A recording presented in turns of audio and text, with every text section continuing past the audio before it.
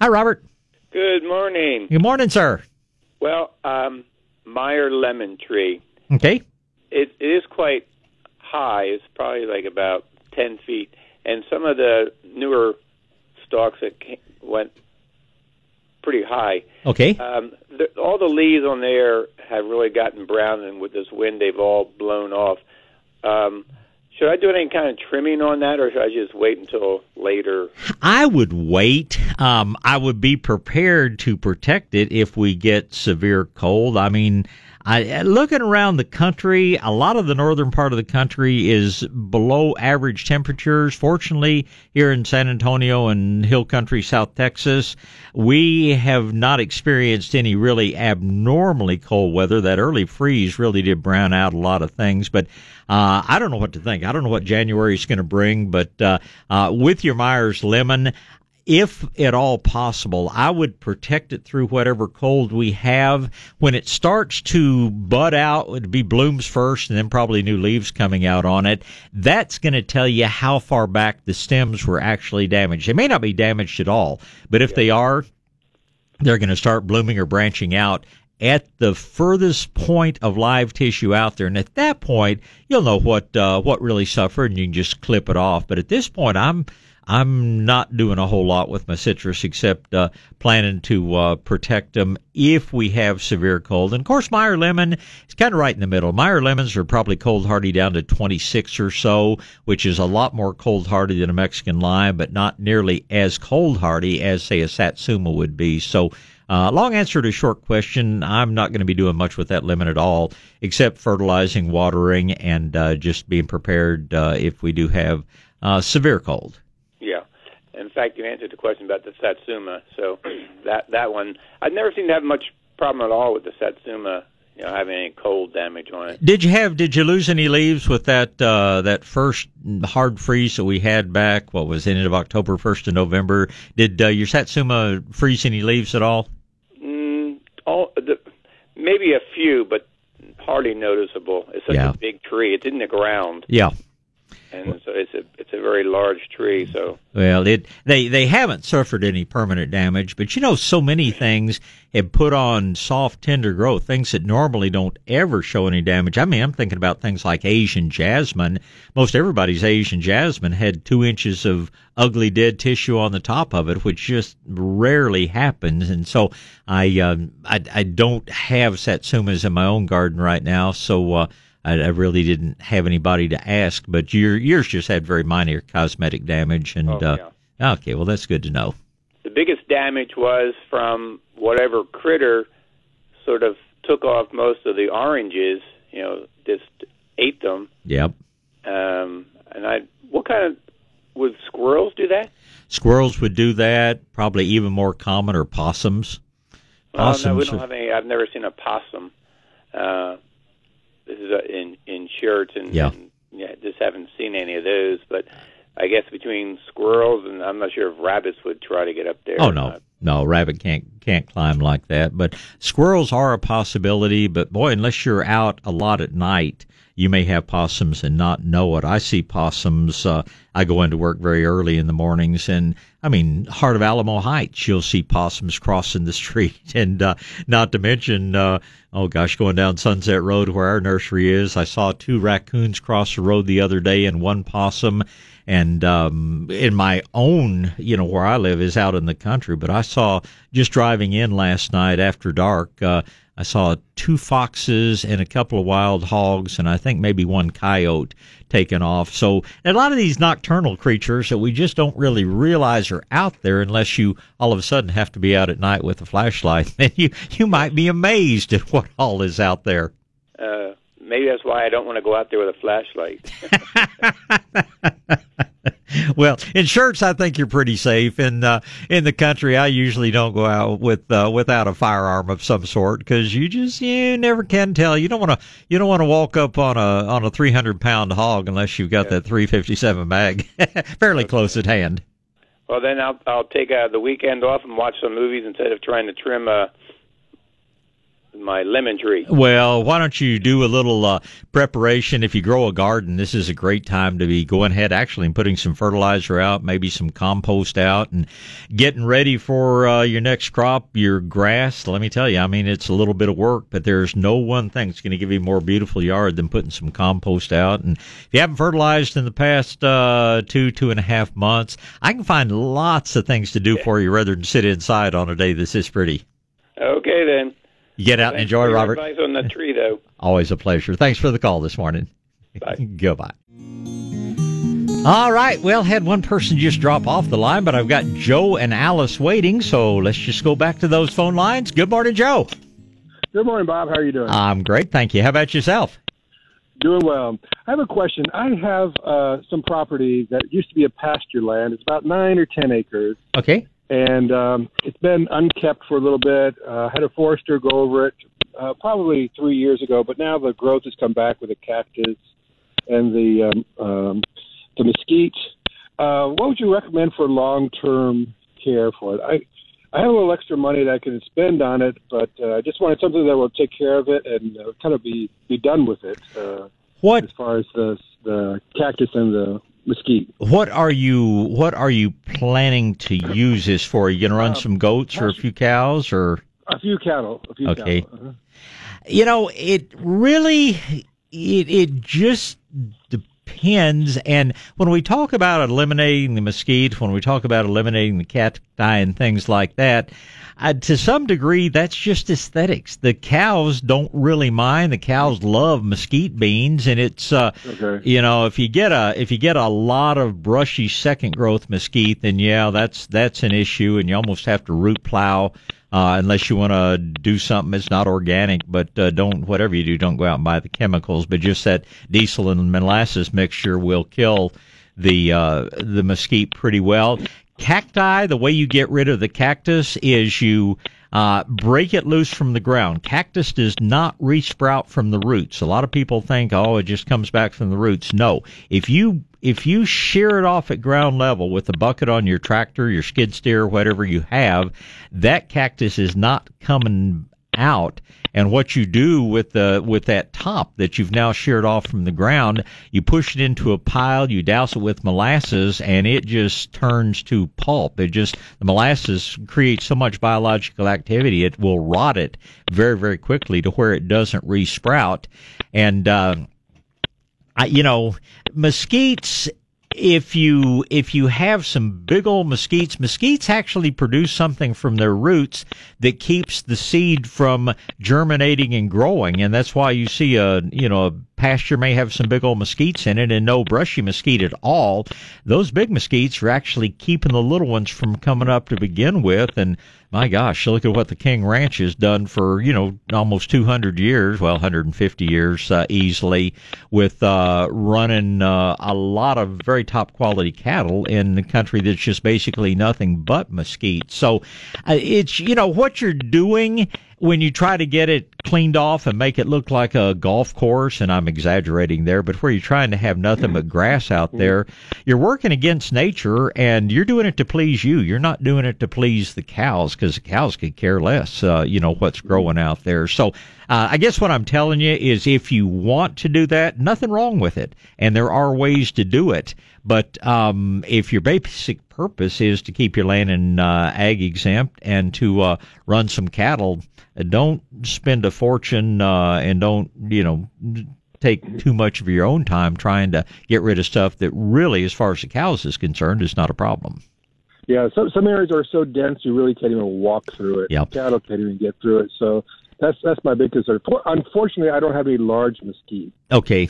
Well, what you can do, and again, this is not organic, but it's a whole lot better than Remedy and some of these super toxic things, but cut that mesquite down to ground level, make a mixture 50-50 of cheap agricultural molasses along with diesel, and pour it over the stump, and it's dead.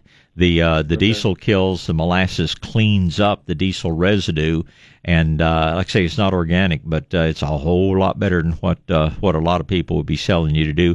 And that's the way to do it, unless you can root plow it. And again, if you don't have big acreage, you probably don't have the big tractor it takes to pull that type of plow you need to, and that's the only way to get rid of mesquite, short of killing it with something like your diesel molasses mix. Okay. And somebody suggested when they in the springtime when it starts to bloom, just spray it with herbicide. I didn't want to do the herbicide. Could I use the molasses and the diesel at that time, or would that not be effective? You know, Bruce Dooley told me at one time that he had eliminated mesquite by spraying the tender foliage. He said he actually killed it with the diesel molasses mix.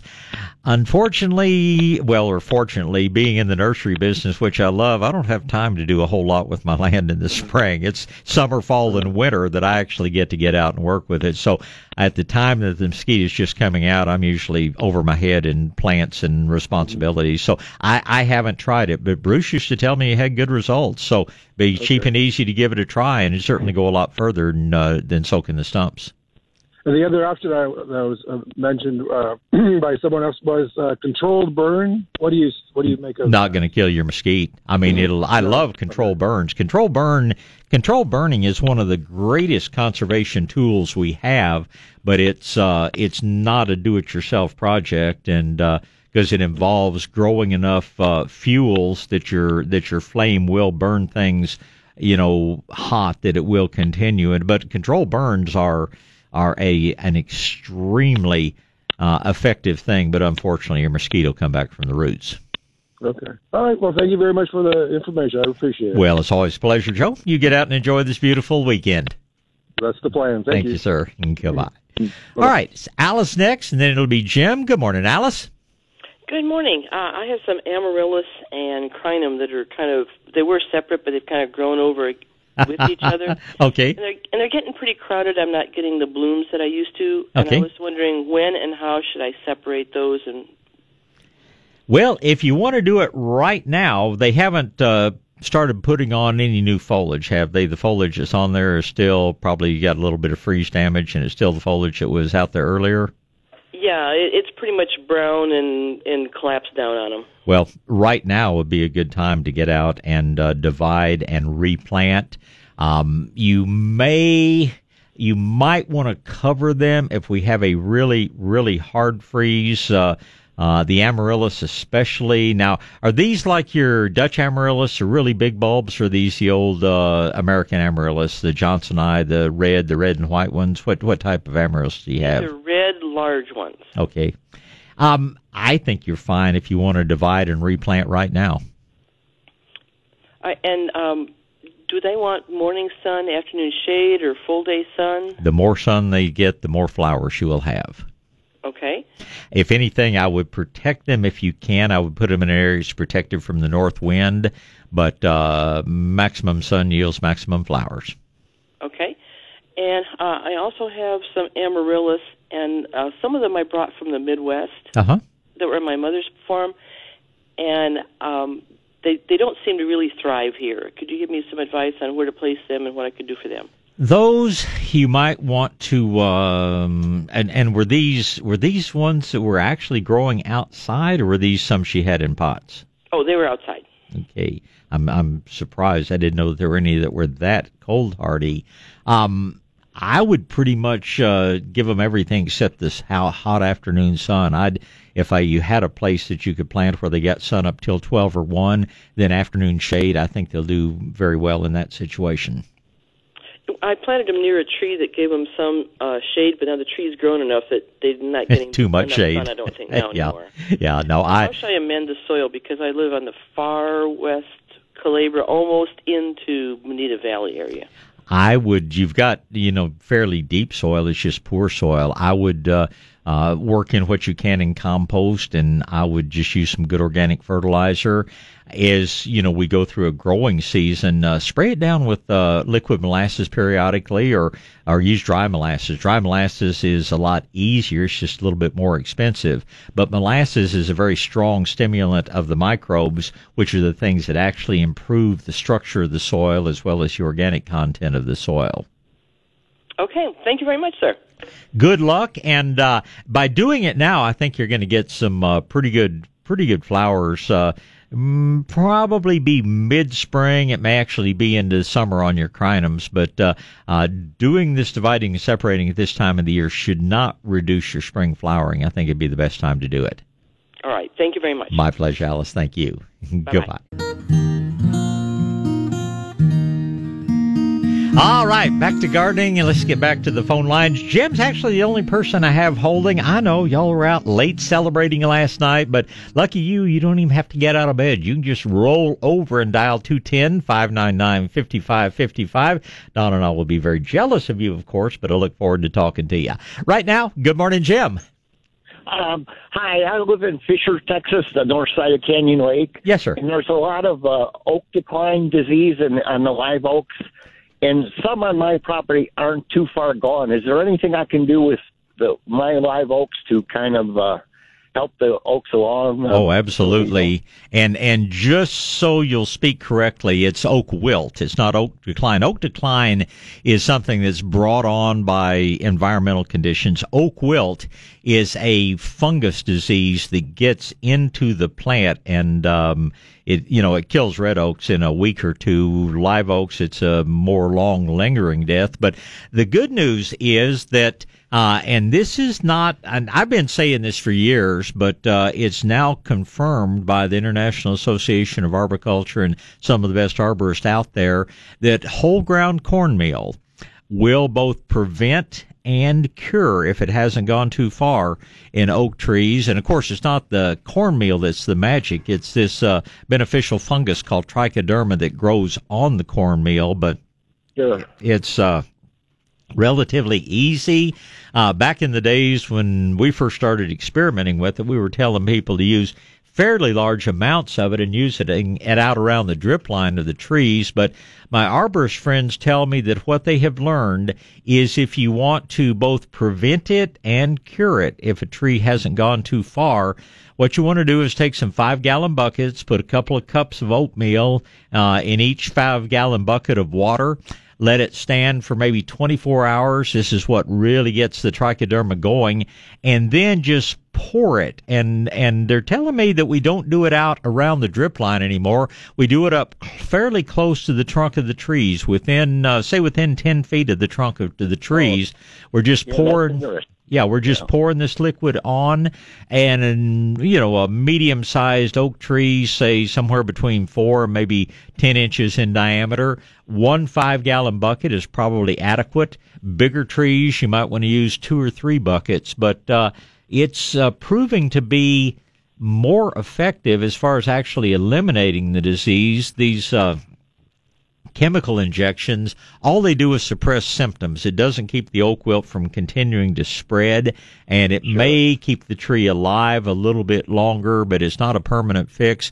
The cornmeal and the trichoderma that grows on the cornmeal seems to be pretty much a permanent fix. It actually, I can't say that it totally eliminates it from the tree, but it allows the tree to do something. The buzzword in arboriculture nowadays is compartmentalization. It allows them to sort of wall off the areas that are affected by the oak wilt and let the trees recover and go on growing for another 100, 200, 300 years, whatever the potential is. Yeah. So is it a whole ground cornmeal or any? Well, it's anything except the so-called enriched cornmeal that you buy at the grocery store for a lot of money, because what happens in the so-called enriched cornmeals, they actually polish off the outer portion of the corn, and that's where a lot of these things that support the trichoderma fungi are. I mean, you can use corn chops, you could use just old deer corn if you wanted to. It's just that that's good to know. I wouldn't put the corn out without soaking it, because you'll have every raccoon and deer in the area wants to get in there and eat it. But it's just any non-polished, non-treated corn, whether it's corn chops, which is what a lot of people feed poultry, whether it's the actual ground cornmeal, literally whatever you find. When it comes to cornmeal for this purpose, Jim, I'd be shopping for price. I wouldn't be looking much beyond that, because any cornmeal out there is going to grow you trichoderma as long as they haven't taken away the goodness out of the corn. All right, thank you. One more quick one. Of course, I'm in all rock. I mean, there's not even any soil. I want to plant a couple crepe myrtles. I'm going to do a raised bed. Okay. How deep do I need to do the raised bed for the crepe myrtles? I'm sure it's going to end up like growing in a big pot, no matter what I do. But how much soil do you have? An inch, 2 inches, 4 inches? Maybe an inch, but it's just rock. Okay. I mean, yeah, I'd try to come up about 12 inches. Okay. All right. And like you say, you're basically creating sort of a big pot. So make it a fairly big tree well. And it's amazing how well it works. I mean, we did that with some oak trees in an area where the soil was not good. And, man, those trees have just turned into beautiful things. Thing to remember about crepe myrtles is that while they are drought tolerant, when we get into a more severe drought, not if, but when, you're going to have to give them a little more supplemental watering than you would a tree that was able to get its roots way, way, way down into the ground. So as long as you're willing to keep that in mind, because it's, we're supposed to have a fairly wet winter and spring, but who knows, by summer we could be back into drought. You will have to give your crepe myrtle some supplemental watering, but that's not the end of the world. Okay, one more real quick one. I'm sorry. Somebody where I moved, somebody stacked hay and clay around the trunks of some oaks. I mean, up 2 feet. And I started clearing it away, and it's obvious that stuff's been around the trunks 8-10 years, and the trunks they look almost rotten. Is it too late to pull away all that dirt, or should I? No, it's the best thing you can do. I promise you, if you leave it, it's only going to get worse. But, I know. I can see it's been there for years already. So. And this is, you're bringing up some real interesting things.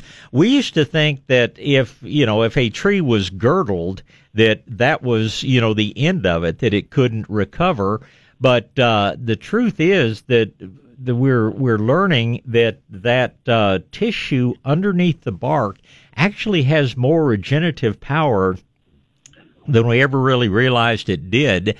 And in a time of year when it's not real hot and dry, even if that bark is largely rotted, that tree has the potential to grow a whole new vascular system, a whole new batch of phloem tissue out there in that area. So, yeah, it's going to be some work, but, man, the sooner you get it pulled away from the trunks, most of your trees should certainly recover and get beyond that. That's great to know that they can regenerate like that. Yeah, it's... Okay, let me tell you one more thing. It's dealing with the tissue that we call parenchyma tissue.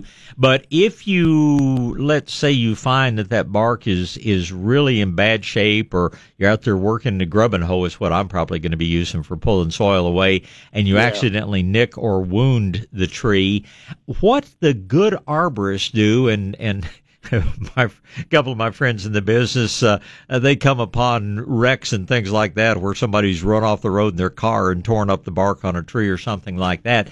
They actually take roofing felt, the old cheap black tar paper as we used to call it, and they will wrap it around the wounded portion of the tree just so that it doesn't dry out completely. And that's sometimes all they have to do to allow that tree to survive and develop that new cambium layer, as it were. That's a great tip. I appreciate that. Yeah, I don't know why somebody did that. They piled 2 feet of clay and hay around the trunk. Anyway, probably somebody told them to, or maybe they went to Houston and saw those crazy people doing that kind of thing and thought, well, it must be the thing to do. But it's definitely not the thing to do, and I'm very, very pleased that you're smart enough to realize that, and number one, and number two, to do something about it. So get out there, and do you feel like the trees have some oak wilt in them at this point, or are they just stressed? Well, what's happening? The growth on the top is dying, and then they're getting all these sucker shoots towards the bottom of the trunk, and they're ending up. The branches are dying, and then they get little tufts of leaves, not real branches, just kind of little tufts, and eventually that branch dies. And well, that could be drought damage, especially if you're just in super shallow soils. Here's the thing I want you to look for is when if those trees start shedding green leaves, and you look at the leaf, and I think everybody knows what chlorosis is, where the veins stay green and the rest of the leaf gets light colored. This is like reverse sclerosis. When you look at that leaf, the leaf will be dark green, but the veins in it start turning yellow and then a reddish color and then eventually brown. It's called veinal necrosis. And that is the typical symptom that you will see on a tree that has oak wilt. I'm not sure if you have oak wilt or not. The cornmeal's cheap and easy. I mean, you go to a feed store, you get a 50-pound bag without spending very much money at all. So I think the corn water tea would be a good idea. But unless you're seeing those symptomatic green leaves underneath the trees, I'm not sure that you're not looking at a much easier problem to control. Well, easier, but than a lot of things on oak wilt. But we have seen a lot of drought damage on trees, and trees that are sitting on a very shallow layer of soil are obviously the ones that are going to show the damage before any others. Yeah, I didn't think of that because we had so much rain lately, but before that we were in a drought. I had forgotten that completely. So that's easy. And again, up in Fisher, I don't know of a lot of oak wilt up in your area, so hopefully you're just dealing with drought damage, and hopefully Mother Nature's going to be a little kinder to us. Okay, I appreciate all the help. Always a pleasure, Jim. You have a great weekend. We'll talk again. All right, let's get back to gardening here, and let's talk to John. Good morning, John. Morning, Bob. How are you, sir? I'm doing fine. I got a couple questions for you. Okay. We planted 4 years ago a couple of polymorphous oaks, the Mexican white oaks, in our front yard. And after about a year, the deer got to one of them, a pretty substantial buck rub. We recaged the tree, and it's just never done very well. The other tree is double the size. Is that pretty much a lost cause? Just pull it up, forget about it? How big is the tree? How big in diameter is the trunk? Now the one that's growing well is about 4.5 to 5, and the other one's done it at about 2.5 to 3. Okay.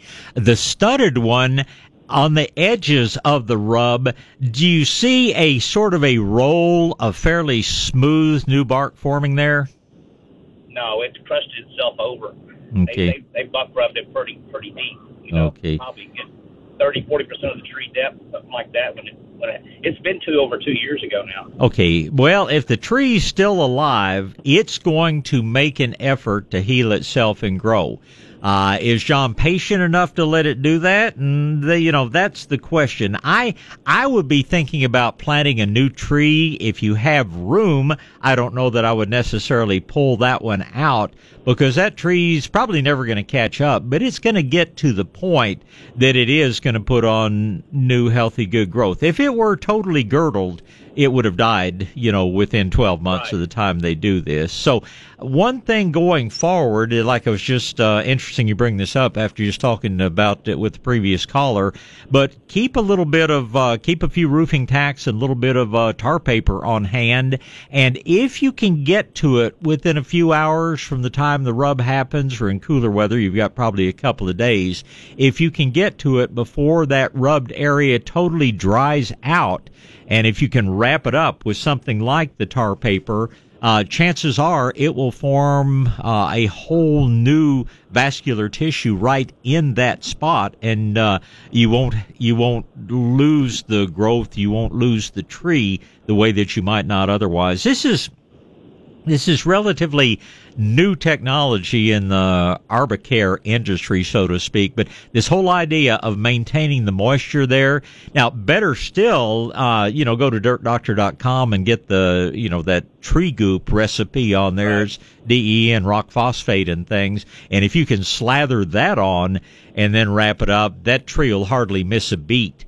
But if this is one of these things happens, and it happens on my ranch, it happens places, because much as I might like to, I'm not able to walk all my ranch every day, and I'll find trees where you've had the buck rub and the trees are in bad shape or in some cases killed. But the things right around your yard, keep an eye on them, and if you can catch it within a few hours or a few days of the time the damage occurs, then this is something that you'll be able to keep from having that problem again. All right, I got one more question for you. I lived over in Buda for about 30 years, and I had I thought it was a mushroom root rot. It's an orange looked like mushrooms growing out of the base of an elm tree. Over a couple of years, killed it. Yeah. Now I'm seeing that same stuff come up in a part of my backyard. What can I do to get rid of that stuff? It comes up after a hard rain. Okay, is it coming up in the grassy area, or is it appearing on the trees? No, it looks like it's coming up in the grassy area. I haven't really noticed it on the base of a tree like I had it at Buda. Okay, totally different fungus. There are thousands of kinds of fungi. The one that you saw on your tree is, they call it a shelf fungus or tree ears, and it starts when you have damage to the base of a tree, whether it's physical damage, whether it's a rub, whether, it's a car injury or whatever, and that is a totally different fungus. The stuff that you see coming up in your yard, that's just an indication you have a lot of organic material in your soil, which is a good thing, and absolutely nothing to worry about. And they'll go away when it dries out, and it's what we call a saprophyte. It lives on decaying material, and it's just living on the decaying organic material in your soil, and that's a good thing, not a bad thing. It's a totally different thing. Where you have something like that forming on the base of a tree, that is an issue, and you might want to get an arborist to take a look at that and see if the tree can be saved. But in both cases, it's just what you're seeing is the fruiting body. It's where the fungus is going to make its spores to reproduce, and growing in the grass, that's just a sign of lots of rain and nothing to worry about. All right. Thanks a lot. Always a pleasure. Thanks for the call and a very good question. All right, we're just a few seconds away from news time here on KTSA Radio. We'll be visiting with the Dirt Doctor when we come back from this break. I really appreciate you joining me this morning. It's just always fun talking gardening, and I know you probably have holidays on your mind rather than gardening, but, you can kind of blend the two together. This is KTSA Radio, San Antonio, Texas.